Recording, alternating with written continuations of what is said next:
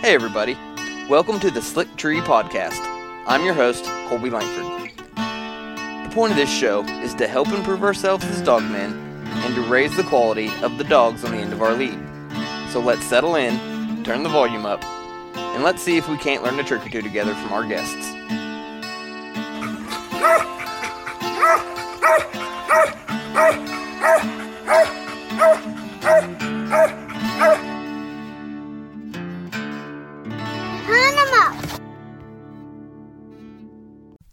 Hey everybody, first off I want to thank y'all for tuning in today and giving this a listen. Today's episode is just going to be a little bit about me, so that you guys kind of know who I am and who's on the other end of the mic. I live in Northeast Oklahoma with my wife and two small children. We live in a great little spot next to a river with a bunch of timber around us. Pretty great spot to raise a family and some dogs. Before this season of my life, I graduated from college with a bachelor's in automotive technology and spent about 15 years in the diesel heavy mechanic field. These days, I own a small excavation and storm shelter business, and I have another business that I build custom fishing poles, and that business is called LRT Custom Rods. There's a few guys are in the market for one. Check that out, like and follow the page, get with me, and I'll see what we can put together for you. But I found the self-employed life definitely suits me, as I have a little bit more time to hunt and fish and do the things that I love. So as a child, I grew up in southwest Missouri, not that far from where I'm at right now. I had a beautiful little spring-fed creek in my backyard. My mom was an elementary school teacher, and so me and my brother got to stay home all summer and basically run around being creek rats. Definitely grew up in a hunting and fishing family, but we didn't have any hunting dogs growing up ever. We did a lot of bow hunting. My dad was real into archery, and we didn't have the greatest deer hunting in the world around us, but we did have some deer, and we did kill quite a few. When my brother was in high school, he did start a few hounds. He'd buy pups and mess with them and get them going, get them started. About the time he'd start having them get to treeing, he'd usually end up having somebody offer him some money for them, and he'd go ahead and move them on down the road. But as far as dog hunting goes, that was about the extent of hunting with dogs that I was exposed to in my young life. What really got me into dogs, when I was in college, I came home for Missouri rifle season and was hunting down in southwest Missouri. My brother, my cousin, and myself were walking back to camp after a morning hunt, and we were walking along a field edge, and all of a sudden, two bobtail brindle dogs popped out of the timber and came running towards us from about 100 yards. Well, it's not a very safe place to be in that area if you're a hunting dog and you're running around during rifle season, so we went ahead and called them, got them caught up, and we took two of our rifle slings off, made some makeshift leads, and took them back to our camp with us, and the dogs were wearing name collars. We knew the guy that owned them, so we called him, and he came and picked them up, and he had told me when he got there, because I asked about them, and he said they were Tennessee trained brindles. I'd never heard of such a thing, but I just really thought they were the neatest little dogs. And so, after I got back up to school, I started doing some research on them. That led me into finding out about the original Mountain Curse Breeders Association. So I just absolutely fell in love with the history and the story behind the dogs, and I just thought it sounded like a blast, and I just had to try it, and the only way I knew how was just to get one and do it. So I got on Squirrel Dog Central back in those days. This would have been about 2009. And I had no idea what I was doing. I found some pups in Arkansas that was only a few hours drive away. Well, I begged, borrowed, and stole from pretty much everybody that I knew. And I got the $300 rounded up, and I went down and picked between the two pups, which I didn't know what I was picking out. I just kind of looked at both of them and said, well, I kind of like the way that one looks better. And I can remember Dwayne Hall and laugh and say, well, I guess that's one way to pick them. And so I turned around, headed north, and went back up to Kansas with my new puppy. That was quite an adventure that I was starting out on, and I didn't even realize it.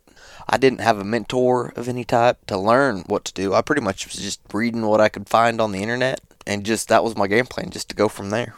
The good news is, probably one of my better strengths and one of my biggest weaknesses is I am stubborn as they come. And so overall, it ended up working out. She was a very late starting pup. I don't think she really even started treeing until she was about 16 months old. But I never gave up on her. The main thing that I read online was if you wanted a good dog, I'm sure you've all heard the saying, buy a new pair of boots and wear the boots out. And by the time you get them boots worn out, you'll probably have a squirrel dog. Well, I might have had to go through two pairs, I don't remember, but I did finally get her there. She ended up being a nice dog, which I think a good part of that was my senior year of college. I got an internship, and so I had to leave town, and I took that pup back down to Dwayne Hall, and he hunted her for me for the summer, and that did her quite a bit of good. I think it got too hot for him to hunt the last month, but he put 2 solid months on hunting her for me. So whenever I got home, she was just starting to tree a little bit, but she wasn't hunting out for me the way I wanted her to. she was staying pretty close to me while she hunted. Back to Squirrel Dog Central I went. I went and found what some would consider a starter dog. I think he was 2.5 when I bought him. I bought a male dog out of Central Missouri named Rip. He would hunt out, but he was only a coon dog. He didn't care nothing about squirrels, but he would hunt out the way I was wanting one to. So I started hunting them together and got to where I was eventually started treeing some coon, which we'd tree possums, and I was so happy that my dogs were treeing that I didn't care. I'd knock every possum out to him I could, which that made some bad habits on down the road, but if you don't mind shooting possums, it can be a lot of fun to tree them. Sometimes they're stirring whenever the coon aren't, and I think they're a whole lot easier to tree. I was just happy that I had some dogs that were actually hunting and doing what they were supposed to. I kept on hunting them, and I had a lot of fun with those dogs. I introduced a ton of people to hunting with tree dogs. I took a bunch of kids with those dogs, a bunch of adults that had never been around tree dogs. We had a lot of fun. It got to where they'd pretty salty meat dogs. They had a lot of, as far as a competition dog goes, they had a lot of bad habits. They pack hunted. If one treed, they were both going to be there no matter what. They worked together, which is not at all what you want if you're training dog for the comps. But if you're just wanting to go have fun, man, they were the cat's meow. They really got tuned up into a pretty good little pair and had just an absolute blast and really got hooked on the sport. Since I've had those two, I have been through a pile of dogs looking for something nice and for something that suits me. I've had a few that turned out to be decent dogs, a couple that were good, but anymore I found myself to where I like a little bit more what I would consider a competition style dog than the pleasure style dog like Dixie and Rip ended up being. Not that there's anything at all wrong with a pleasure hunting dog, if that's what you're wanting to do, but if I'm going to have one that's nice, I'd just soon have it. I enjoy going to the comp hunts, not that I've done it a whole lot. But it is a lot of fun to haul one to town and show them off, and it's a good opportunity to see what everybody else has, and you really get to grade your dog if you don't know what you've got against what else is out there. You might think you're packing a really good dog, and then you go to the comp and you actually get to see what a really good dog is. It can be humbling, but it lets you know where you're at.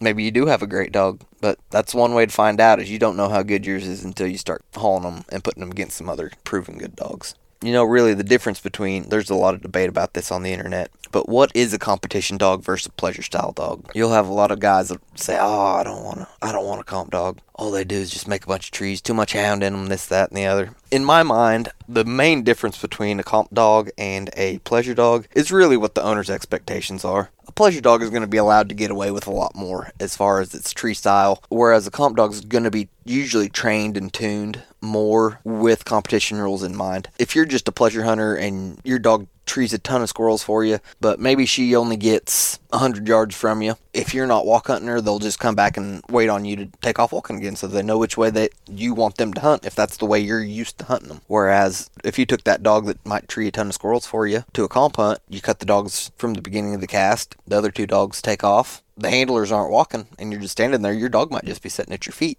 You're never going to win a cast with your dog at your feet, more than likely. And so just a lot of little tuning stuff like that is the main difference between a comp dog and a pleasure dog, in my opinion. Not that I'm just an expert on it.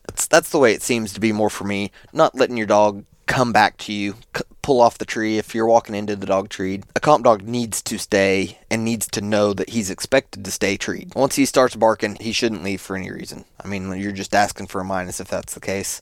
And you can train that into them, but even if they have that natural stay put attribute bred into them, they still might want to pull some. But that's something you can reinforce and you can train to help promote that trait. Different dogs do have hunt style differences. There's some dogs that are bred to hunt close, and there's some dogs that are bred, maybe they do have more hound crossed into them, that have more of a hunt than another. Maybe one dog's bred to have a higher hunt drive, less desire to please its handler. The dog with more hunt drive is more likely to be a deeper hunting, harder hunting dog, whereas the one that has more desire to please is going to probably be a closer hunting dog, more than likely, unless you train on it to go find the game and not return to you. If you don't care that the dog runs 100-yard loops and comes back and checks in constantly, and I've had dogs like that and they treat a bunch of squirrels, and there's nothing wrong with that if that's what you like. The main thing is, at the end of the day, whatever style of dog that you like, it only matters if you like it. People can bicker and argue about who's hunting what kind of dog's best, but all that really matters is the person paying its feed bill is happy with it. That's really what it boils down to. I've never had another hunter buy me a bag of dog feed just for the fun of it. Kind of wish they would. That'd be great. But I'm the one feeding my dogs, and so as long as they please me and they make me happy, that's really all that matters. And you should be the same way. We all should.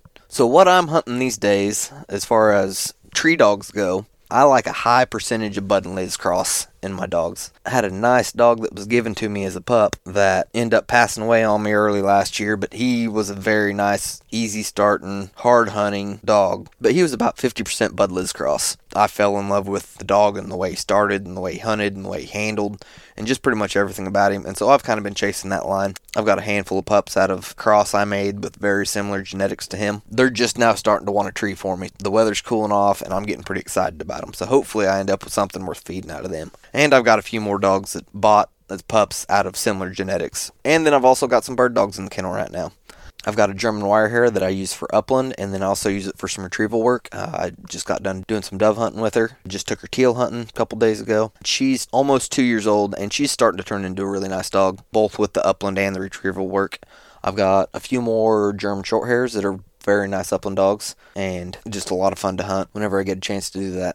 But really, I've enjoyed every type of dog hunting that I've gotten to be blessed enough to be involved with. I've ran some greyhounds on coyotes. I've been around rabbit dogs some. Of course, squirrel and coon hunting. Bird dogs. Duck dogs. It's all a lot of fun. And really, the main goals of this podcast, why I got the idea to even start doing this, isn't because that I'm just some wealth of knowledge on all these subjects and I can just help the world out so much by sharing my knowledge. That's not it at all. It's really so that it's a good excuse for me to interview way smarter people than me and pick their brains to learn from more experienced dogmen than myself. That's really what the point of this is. And if I'm going to be talking to them about it, maybe if it's documented, we can all learn from this and we can all grow together and make better dogs. Some of the different things I'm really wanting to talk about that mostly interest me is different types of training and tuning on the dogs to get them to do what we want. And that's everything from selecting pups to starting the pups, getting them trained and finished out, tuning them for a comp hunt to get them to keep you from getting minused, all that fun kind of stuff. Even before that, genetics and breeding, how to make those pups, how to produce them, dog health and care, and just really all around making ourselves better dogmen so that in turn should improve the dogs that are on the end of our lead. This podcast is mostly going to be about tree dogs, but we are going to talk about bird dogs, retrieval work. There's no telling what we might end up talking about, but it's going to be mostly dog related. And hopefully, even if we're not talking about whatever specific genre of dogs it is that you're into, I'm going to try to make this to where there's going to be things that you can learn from the conversation we have no matter what, especially like on the genetics. If you're breeding for a trait, you're really breeding for a trait. Maybe you're breeding for your bird dogs to be horseback style trial dogs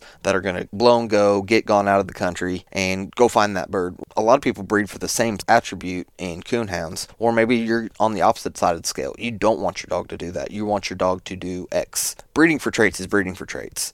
I'm sure we'll talk about line breeding, just breeding best to best style traits as far as dogs go. Good dogs to good dogs is another way that people often put that. But I'd like to talk with quite a few different breeders about their thoughts and opinions because there's no definitive source on any of this kind of stuff. A lot of it's based on opinions and anecdotal evidence. And I think there's a lot of stuff that we can learn from a lot of experienced dogmen that are out there that should in turn help all of us. And that's really the main goal of this whole thing. I hope you guys all decide to come along with me on this journey and can all become better dogmen together. All right, everybody, take care and keep wearing out that boot leather.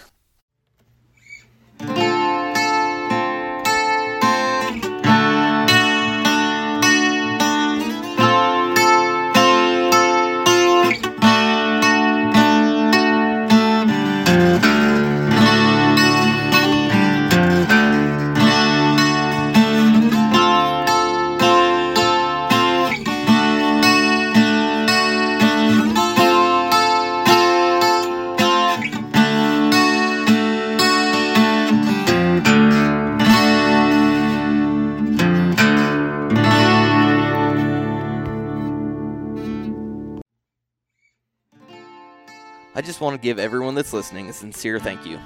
Getting this podcast going has been a project. I really hope you're enjoying it, and if you don't mind, give the show a good rating and review wherever you're listening to it at, or share it on your social media to help get some traction. I appreciate it, and I'm looking forward to your feedback.